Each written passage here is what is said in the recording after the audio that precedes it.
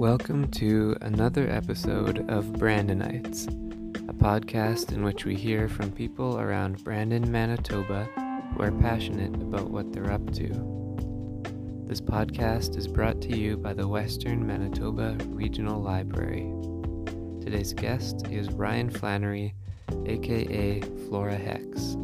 Happy listening.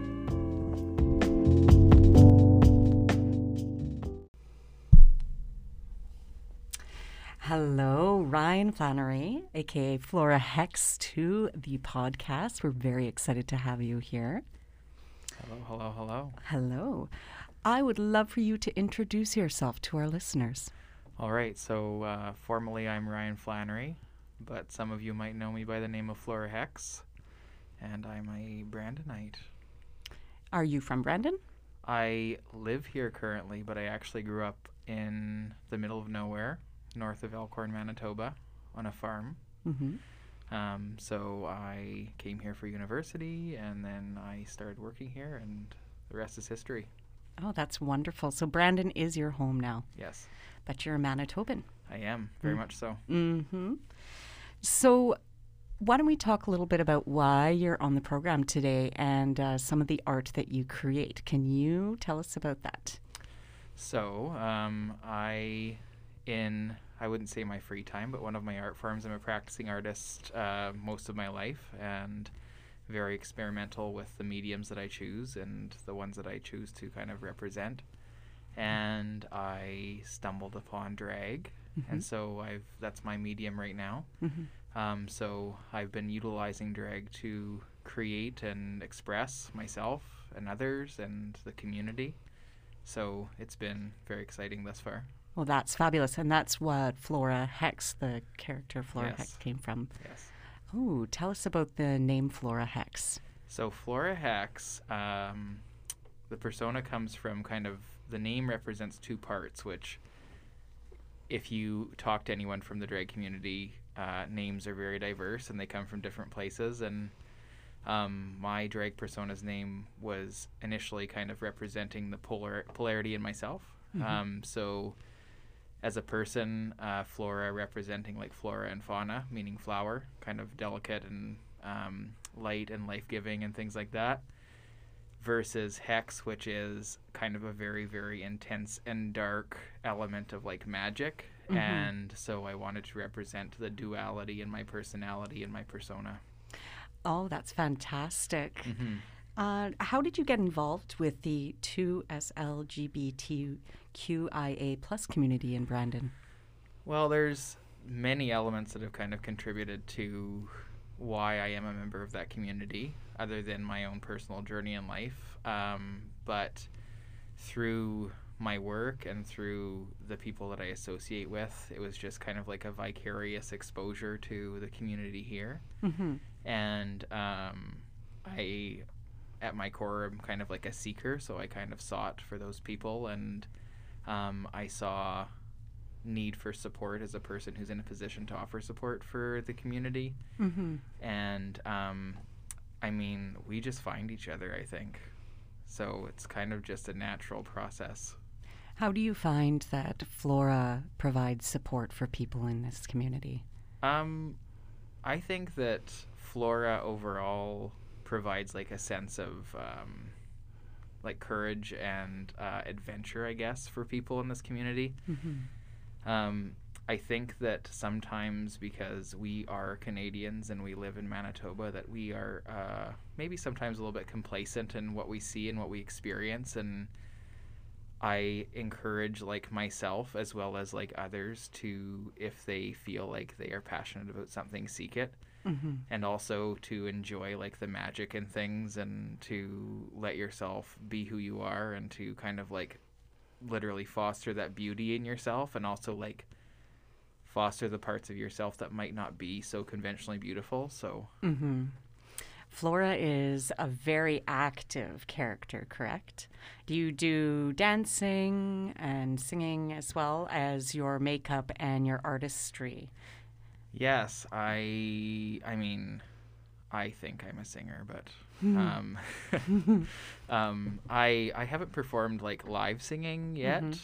Maybe someday I will, but I would say that like for Flora, it's the performance is a lot about emoting whatever energy is in the song that I'm interpreting coming forward. So there might be dancing, there might be there's usually dancing.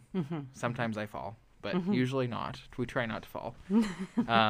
But there is some dancing, and there is a lot of I call them gags, where I try and like throw in maybe a quote, an iconic quote from pop culture that transitions between songs, and kind of throw people off a little bit like that, because as I said earlier, like my name is kind of inherently kind of a little bit polarizing. So Yes.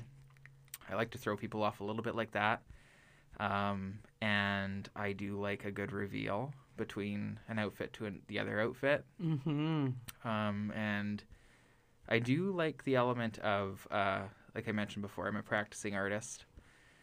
And I do love the element of like in conventional and traditional art where we have this pushback, where we have a sense of like maybe a little bit uncomfortable. And so some of the looks I do through Flora are very much geared towards like intrigue, and that might come from a little bit of discomfort, but usually it's kind of ends up being something nice. You like to push the boundaries when it comes to makeup.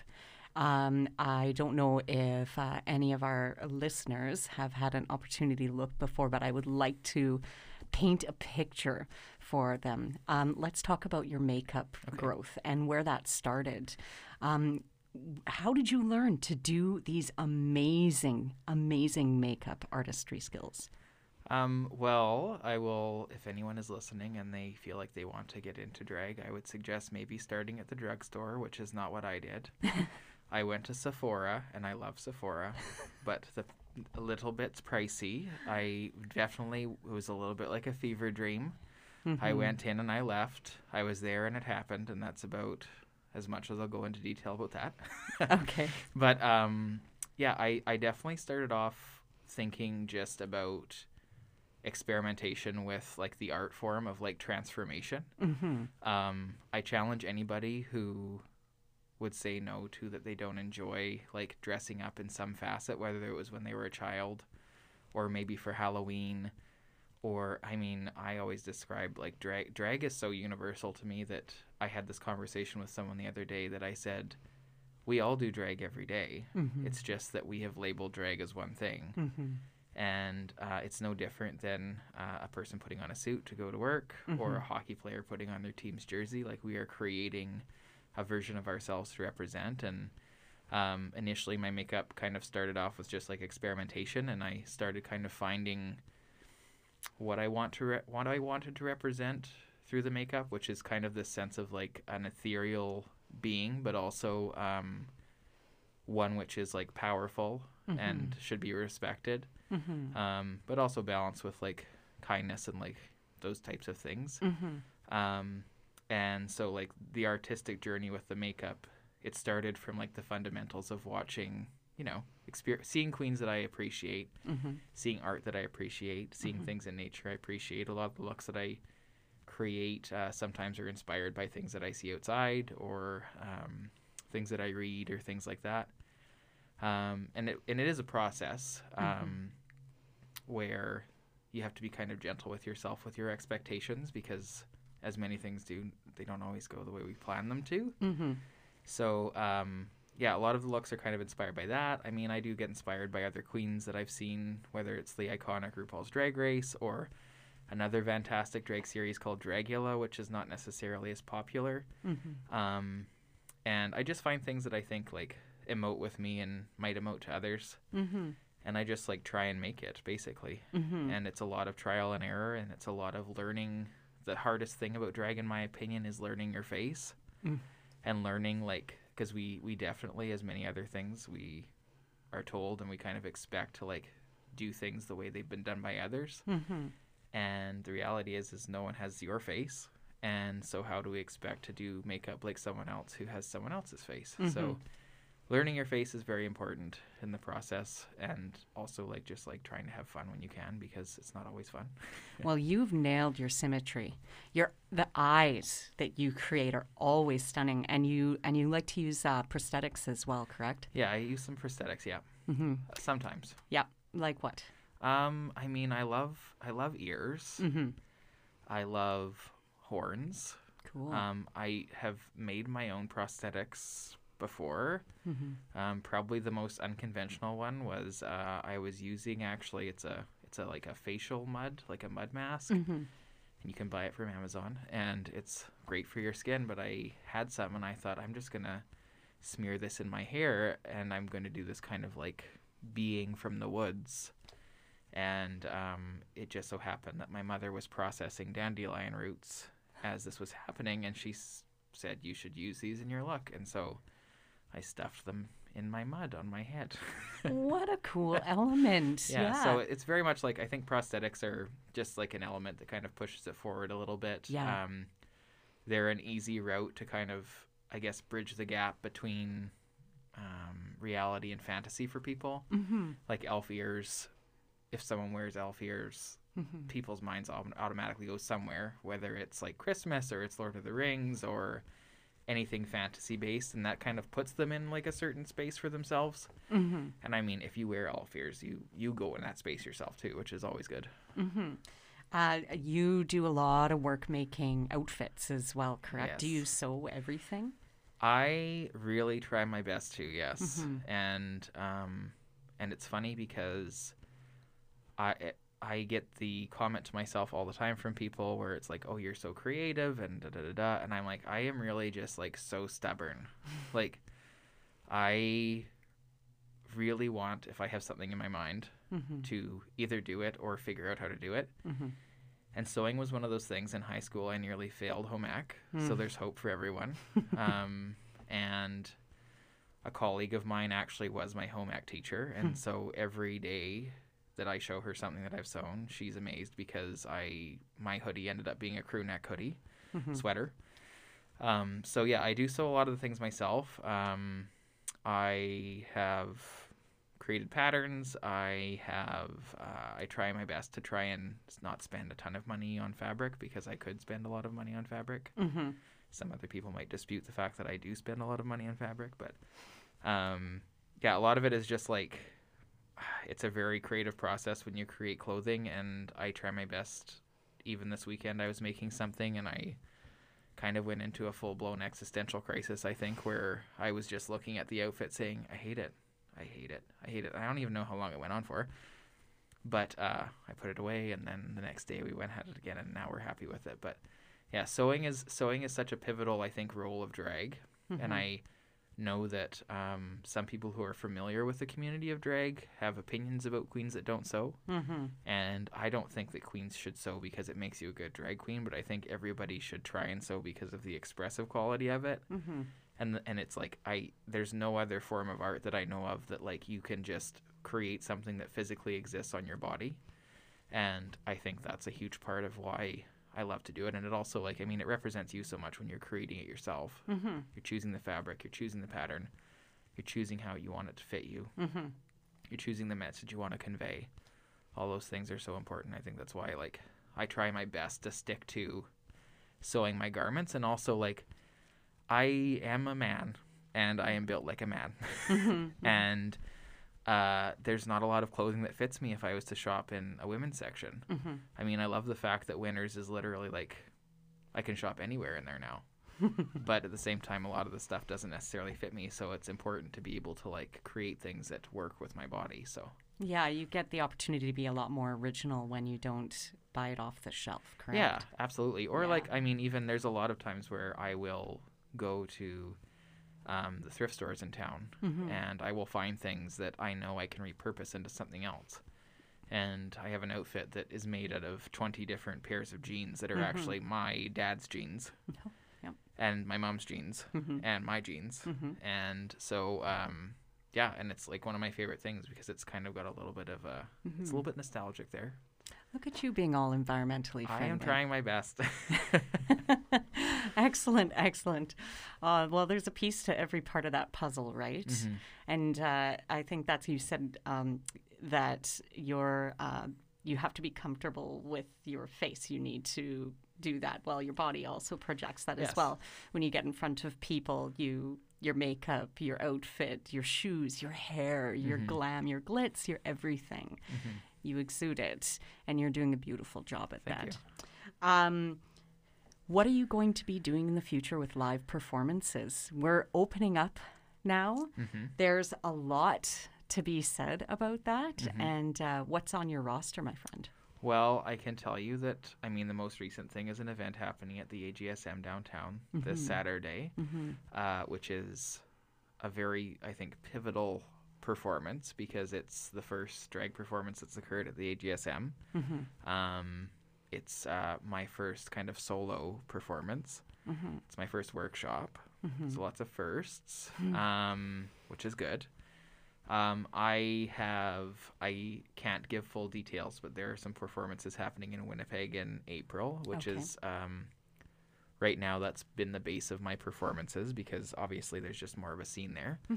But that being said, like I do have high hopes for the scene in Brandon through especially like June for Pride, as well as like maybe utilizing some of the venues around the city that I already in my mind know that will be wonderful for drag, specifically like the Riverbank Discovery Center and like the library. Yes. Like there's so many places that, and I part of the reason why I really fought with the idea of performing because I thought, what is the impact that I want to have and what's the purpose of my impact?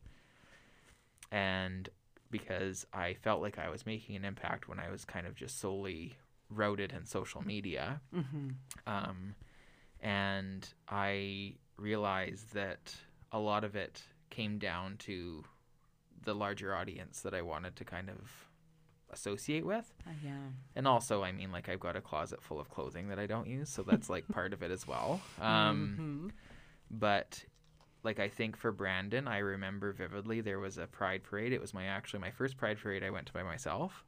I came out quite early in life, so like it was like kind of later. And I remember there was a queen that I'm very close with speaking at the Pride parade as a Grand Marshal, and they grew up in the area. And they were taken aback and quite emotional by the amount of people at the parade. And because there was hundreds and hundreds and hundreds of people. And they said, this is not the Brandon that I remember.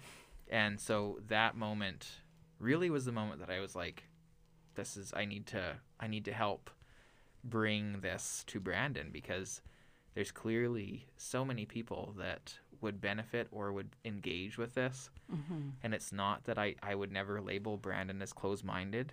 It's more, there just needs to be more opportunities. There needs to be more space. Not necessarily just for queer events, but also just for events that are like creative and like exploratory and those kinds of factors where like people can have the option to go and be part of something. And speaking of exploratory, you had mentioned social media. Yeah. We really need to talk about what you're doing online, Matt, because seriously, there's some beautiful, beautiful creations. You need to tell our listeners all about your social media presence, TikTok, Insta, all that stuff. Okay. Yeah. So I am on TikTok as @FloraHex and Instagram as @FloraOrHex because I wasn't the first one to use FloraHex apparently. And I do dabble in the Facebook, as the young people say. But yeah, so I started with Instagram, and it was, as the purpose of Instagram is, to share. And I mean, when Instagram and TikTok Instagram came out first before TikTok, and I sometimes get called a millennial because I am one. And I thought, why do we need to separate Facebook into its two parts, which is video sharing and image sharing, and then we also have Twitter, which is the text element. But I went on Instagram, and it was kind of a risk, if I'm being honest, because we all have those like conditioning elements to ourselves where we have the fear built into us of like standing out. And so my rule for myself, so the basis of Instagram and TikTok and Facebook specifically linked to my drag happened over 3 years. So every June I do something that pushes my boundaries a little bit in terms of me as a person, where what's the thing that I feel like I'm worried about if I was to be seen in drag in this venue or this place, right? And so I started with Instagram because it was kind of a little bit safer because I could make my account private and the only people that would see it would be the people that asked to see it and things like that. And I think the next June I did my account went public. I made it public. And the following year is when I made the TikTok. So for me, the Instagram is more representing kind of like the static portrait, the beauty shot, if you will. And TikTok is more of obviously the video art form where you can mess around with like transitions, and it is that element of like theater to it where you take your viewer on a journey from like one point to the other. And I know the biggest one, the most recent one was Facebook, because that is a different demographic for me. And I always tell people like never assume that something's going to go the way you think, because it usually doesn't. And I was so pleasantly surprised by the feedback from like the very people that I would be fearful of viewing that, because they're predominantly people that I grew up with in a very small rural location, and just very, very accepting. But I use those tools also for mainly because I want people to see them, obviously, but so that people can be encouraged. Because I'm very much like an objective realist with drag, and I describe drag as a tool for myself to reach people. And I also describe it as the fact that like people sometimes see it and they think they just get out of the shower and they look like that. And I've had people that are like, oh, well, you should show up in drag. And I was like, I'm going to need like at least 4 hours. Yeah. And once I get there, like, I'm probably not going to be in a very good mood, because it's not like there's not very many parts of it physically that feel great. Yeah. But what carries you is like the energy of people and what you're offering people and like what you're offering yourself, right? So, yeah, social media to me is like very much like a platform where I can reach more and more and more people through it, and also maybe people that like I don't necessarily even know. It's also like a safe place for people sometimes, because like if I'm speaking about people that maybe grow up in smaller locations, like it's a big risk to go to a drag show, to go to a bar that's centered around that community. And so it's a lot safer for some people to go on Instagram and to view drag in that capacity, or to go on TikTok and view it because it's a safe space for them to do it in. So it might be a little bit of a gateway for them to like move on to other things. So. And you inspire people. You do. And in return, tell us about your inspirations. Who inspires you? Well, my inspirations come from like pretty much, well, there's many people, but my inspirations are linked to kind of like my reasoning for doing drag as well. So growing up, I witnessed a lot of disempowerment in women. And when I started doing drag, the thing that I wanted to do was to embody the powerful women in my life, and to kind of like in a roundabout way give their power back to them in some facet. And so like my mother is a massive inspiration for me. There are so many women in my life that have been inspirations to me, and sometimes they're people that I've known my entire life. Sometimes I've met them for 10 minutes. But it is very much, and I mean, there are inspirations for me that are people in my life that, like my father, for example, who I always tell people as well, like I'm like I said, don't put people in a pigeon. Like, don't expect them to react a certain way.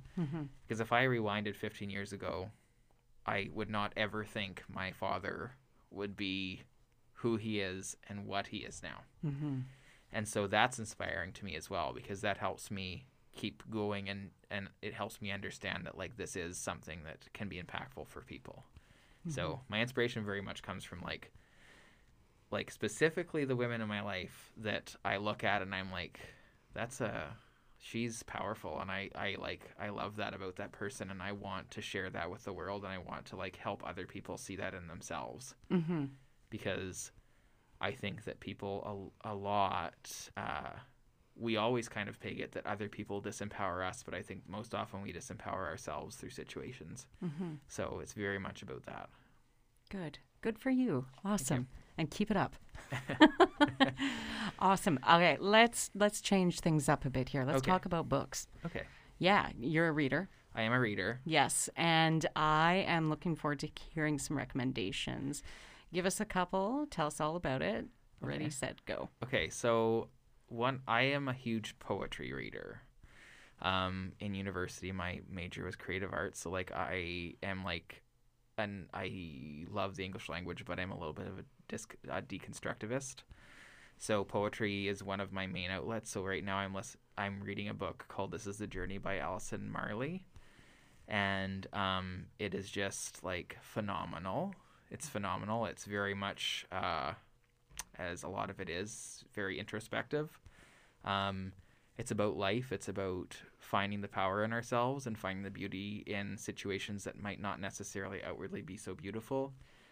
Another one that I pick up constantly is called Enigma by Thomas Transformer, which was I think it was 2014, won the Nobel Prize in Poetry. But there's a poem in that book called A Winter's Night, and it finishes with the whole book is very much like the title is Enigma, so it has this inherent, things are going to be confusing in it. And there is the poem I was mentioning before, there is a stanza in it that says, we are scared that the storm will put its mouth to us and blow us empty. And so it's just this very existential journey through this book, but somehow it manages, like, even though some of the poems are so disastrous, it makes you feel like you can handle the disaster. And so that's another one that I like love. I mean, right now, because of part of what I do, I am reading Life of Pi again. Cool. And I mean, I just love that book. I love sharing it with people. I love how, like, I find so many elements of it that remind me of like doing drag, where we find these things in our lives that are also like, they're kind of polarizing, and we use them to kind of get us through situations and to find our own strength. But I mean, anything, I'm not going to name any particular books, but like anything by Sylvia Plath. Yes. I'm all over it.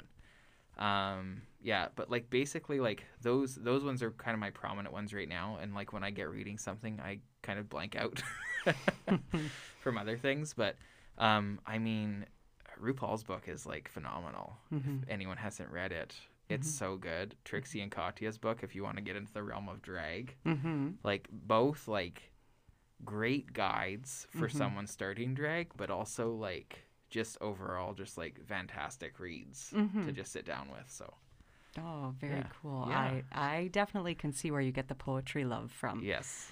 Absolutely. You paint that picture very, very well, my friend. So moving on here, what advice can you give to somebody that wants to learn how to perform drag? Okay. I think my best advice is to kind of learn who you are in drag.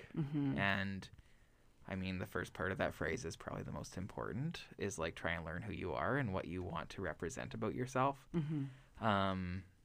We learn about ourselves through doing experiences, and so that might change, but I think like being brave enough to just say, this is what I'm going to do and this is what I want to do, is really important. But like the other thing is to be patient with yourself, and to, I think, also educate yourself on drag, because I always talk about the microcosm, which is like communities in general, and how outwardly some people might think of communities as like self-sufficient and perfectly harmonious, and they are not. And I always think it's really important to educate yourself on things like drag, because I think it's important to know its origin, know where it's been and know where it's going, so that you can better, I guess, navigate that and also help others navigate it. Yeah. And then to just like experiment with things, like do makeup, try outfits, try dancing, try singing, like just do whatever fuels that fire within you to keep going. Because you'll need it if you want to do it, because it's not like necessary. Not everyone is doing drag. It is like there's a lot of effort behind it, but also like to seek others in the community that might have experience. So I'm sure a lot of people have heard about like drag mothers, drag sisters, drag aunts, those types of things. And those individuals, just like, you can name them whatever they want, but they're really just guides for you. Yeah. And it's important to find those people, whether they wear that title or not, so that you have someone to support you when you Mhm. are navigating that journey in yourself, Mhm. and to like know that you can seek those people out, Mhm. and that information usually, in my case anyways, is shared very freely, Mhm. and that's really like where you can start. And then once you gain that confidence, like the sky's kind of the limit. And also to know that it doesn't make anyone less of a drag queen or a drag king or a drag performer or a drag artist Mhm. if you don't perform or if you don't do the conventional beauty makeup and things like that. Because I do think that once you start doing it, there is that pressure to kind of adhere to those things, and it can actually hinder you a little bit because you're not really gaining your full expressive power. So Mhm. Yeah, turn the music up. yeah, turn it up. Yeah. Up to 11. So if somebody is just coming out and they're learning about Brandon Pride and they're trying to learn just to navigate all the ropes, where's the first place they should go? That's a good question. Where can they get those resources I and maybe think- that support? Yeah, I think that Cirque is fantastic. The library is fantastic. Like those organizations are so accommodating and so welcoming and so loving that like you could go there and you might not even know what you need, Yeah. and they will probably provide it to you. Yeah. Even like some organizations in Brandon that have been pivotal for me, even though the outward appearance of them, like examples like Smitten, for example, exceptionally accommodating, exceptionally positively minded for the community here in Brandon. Places like even going to just like public health. Yeah. Like places like that where there's at least a base for you to go from. Because I think like a large part of that journey is the hindrance sometimes to people is I'm scared to go to that place because what if that's not the right place to go? Yeah. And all those places that I said, even if it's not the right place, they're going to tell you what the right place is. They're going to be able to help you along that journey. And also, I mean, like, just like any kind of events that happen in Brandon, like we're there, like the community is there. And so, and like I said before, like we just find each other. Yeah. So, Well, I'm really glad we found you. oh, thank you. And I'm really looking forward to seeing all your upcoming performances and obviously your TikToks, and my goodness, just fantastic. So we'd really like to extend a huge thank you for you joining us today and all your wonderful words of wisdom, and all the best. Well, thank you so much for having me. It was a pleasure. Absolutely.